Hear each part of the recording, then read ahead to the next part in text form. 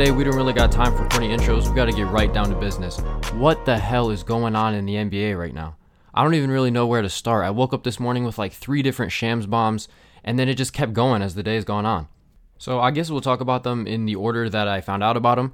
First is the CP3 situation. He tested positive for COVID, which means he's going to be in the protocols for probably 7 to 10 days. It's not officially being reported how long he'll have to be out, but chances are he's going to miss at least Game 1 of the Western Conference Finals, even if Clippers Jazz ends up going 7. Now, the good news is that CP3 is vaccinated, which means it could definitely shorten the amount of time that he has to isolate for. But regardless, his status for the start of the Western Conference Finals is definitely up in the air.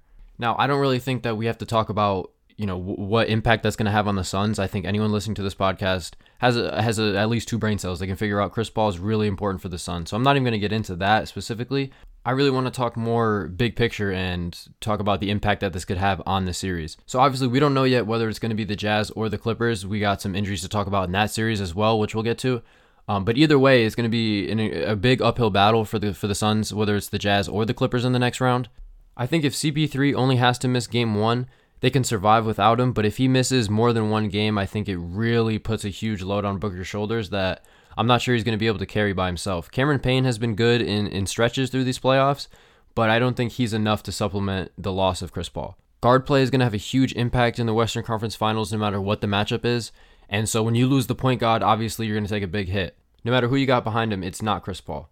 I'm trying to avoid saying the obvious here. In the absence of CP3, Devin Booker's going to have to step up. I think we all know that. I really don't think there's much analysis for me to give here. It really just comes down to how many games CP3 is going to miss. If it's 1, I think the Suns can survive. But if it's more than 1, then you really start getting into issues of, not only are you missing CP3, but now you're going up against an opponent that knows how you're going to play without CP3. Because when you're missing such a huge piece of your offense, the one positive you can take from that is that the other team doesn't quite know how to game plan for you the same. However, once you've played 1 game against the Suns without CP3, you can game plan for it much easier. And so if CP3 is going to miss more than 1 game, I don't know what sort of chances the Suns have in the Western Conference Finals. Now, the Suns do have in their back pocket, the potential for a 50-point Devin Booker game or a 20-20 from DeAndre Ayton or Mikal Bridges or Jay Crowder hits like 7 threes. This team is loaded, so I don't think they're absolutely lost without Chris Paul, but again, I'm saying the obvious here. They aren't going to be as good without Chris Paul. It's just how it is. So obviously super unfortunate for Chris Paul, for Suns fans, for basketball fans in general. I mean, we all know about CP3's history of bad luck in the playoffs. You just hate to see it. Hopefully he just misses Game 1 and we can have the most competitive Western Conference Finals possible. However, if we look over to the Jazz-Clippers series on the other side of the bracket, there's 2 major injuries that are going to have an impact on the rest of that series. So shortly after they reported CP3 being in the health and safety protocols, it was reported that Kawhi is now dealing with an ACL injury. It's not officially being reported as a torn ACL, but obviously any knee injury, especially for someone like Kawhi, is a huge deal, and for it to be an ACL thing is even worse. He's going to miss Game 5 of this series, and it's highly doubtful that he's going to play at all in the rest of this series and beyond. There's currently no timetable for any return, but by all accounts, it doesn't seem like Kawhi's coming back for these playoffs. The injury that he suffered in Game 4 that's causing him to now miss time didn't seem that bad in the moment, but obviously Kawhi's body has a lot of issues. His knees have been giving him problems for years now. He has a degenerative quad issue, so the potential for something like this to happen was always there. It's just super unfortunate to see this happen, especially in combination with everything else that's going on in the NBA. And for Clippers fans specifically, because we know how unfortunate that franchise has been basically since their existence. They've had like 3 good seasons in their entire history, so this was a real shot for them at a title, and now it seems like that's just gone entirely. Game 5 will be super interesting to me, though, because I really want to see how Paul George steps up as the clear number 1 option. He's not going to have a co-star next to him, and so I'm just curious to see how he performs, how he's able to step up to the plate, or if he's able to step up to the plate.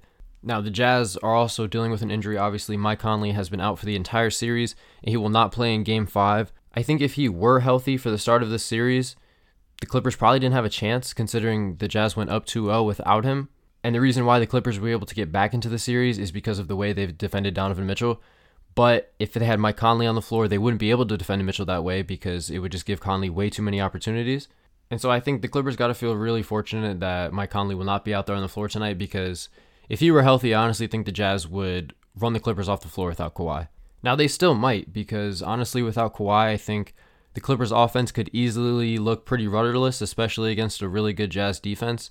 Kawhi forcing Gobert onto switches and sort of forcing him to move away from the rim has been a huge boost for the Clippers offense. And without that, I'm really not sure where they can go to for easy offense.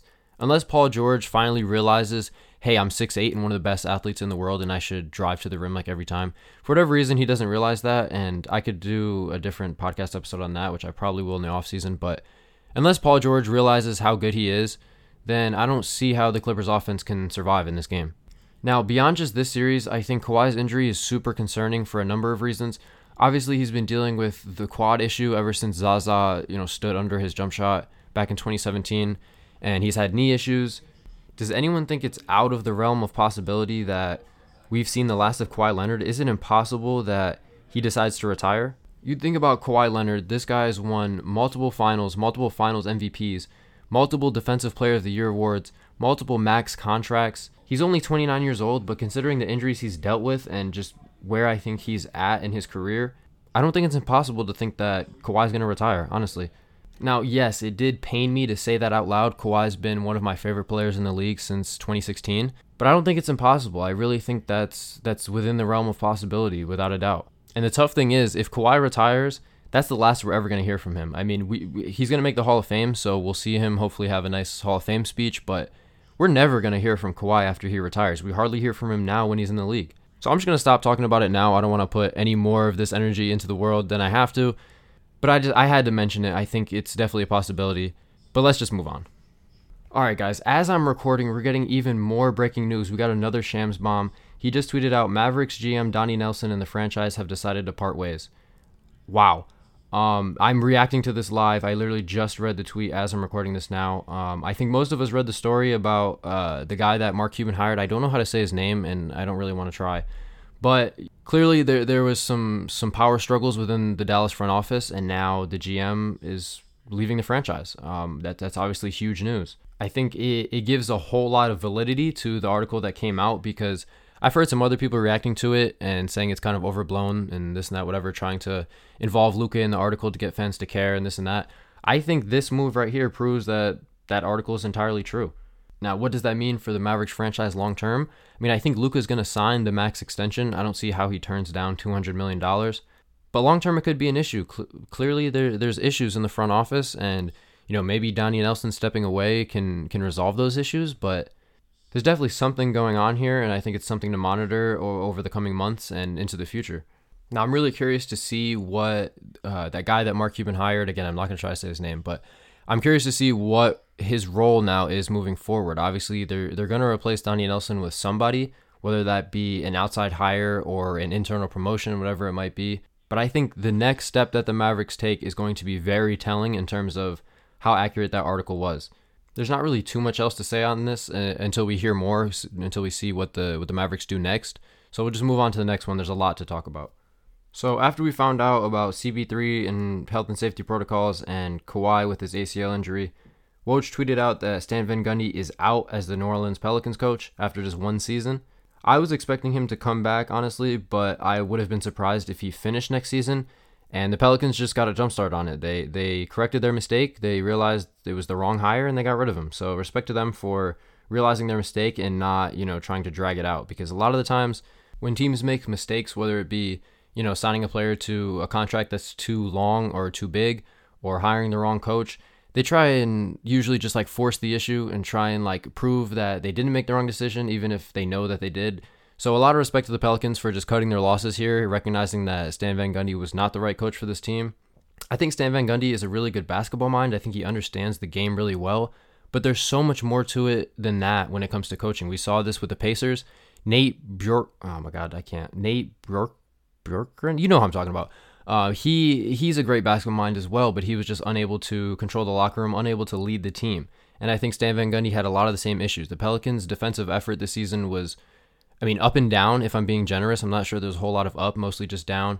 Their ability to close out games in the fourth quarter was terrible. I think they had the most fourth quarter blown leads in the league this year. I don't fact check me on that. But they had a lot of struggles in the fourth quarter. They had a lot of close games that they weren't able to close out. And a lot of that points back to the coach.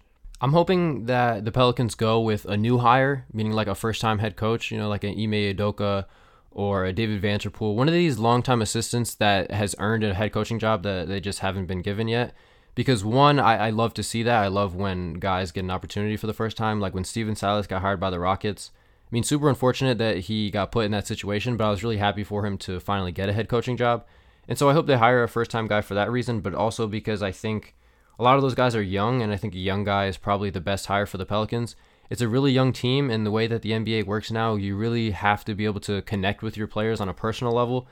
And when you hire a 60-plus-year-old man who hasn't coached in the NBA for a decade, chances are he's not going to be able to connect with a 20-year-old Zion Williamson, a 22-year-old Lonzo Ball, 23-year-old Brandon Ingram. So hopefully they go with a more of a youthful hire, because I think that's the best fit for them long term. I think they need to get a defensive-minded coach that isn't afraid to also be creative offensively. They need someone that's going to, pound the defensive fundamentals into that team, but also doesn't kill their offensive creativity. It's obviously a tough balance to find. Usually coaches lean one way or the other, but they have to find someone who can get them to buy in defensively while also not taking away from what they can do offensively. Because when you have a guy like Zion, your offensive ceiling is just so high, but you need to have the right coach in there to maximize that talent. I think the Pelicans have a really bright future. Just the roster right now doesn't make a whole lot of sense. I really still cannot believe that, for one, that they traded for Steven Adams, but then also gave him an extension.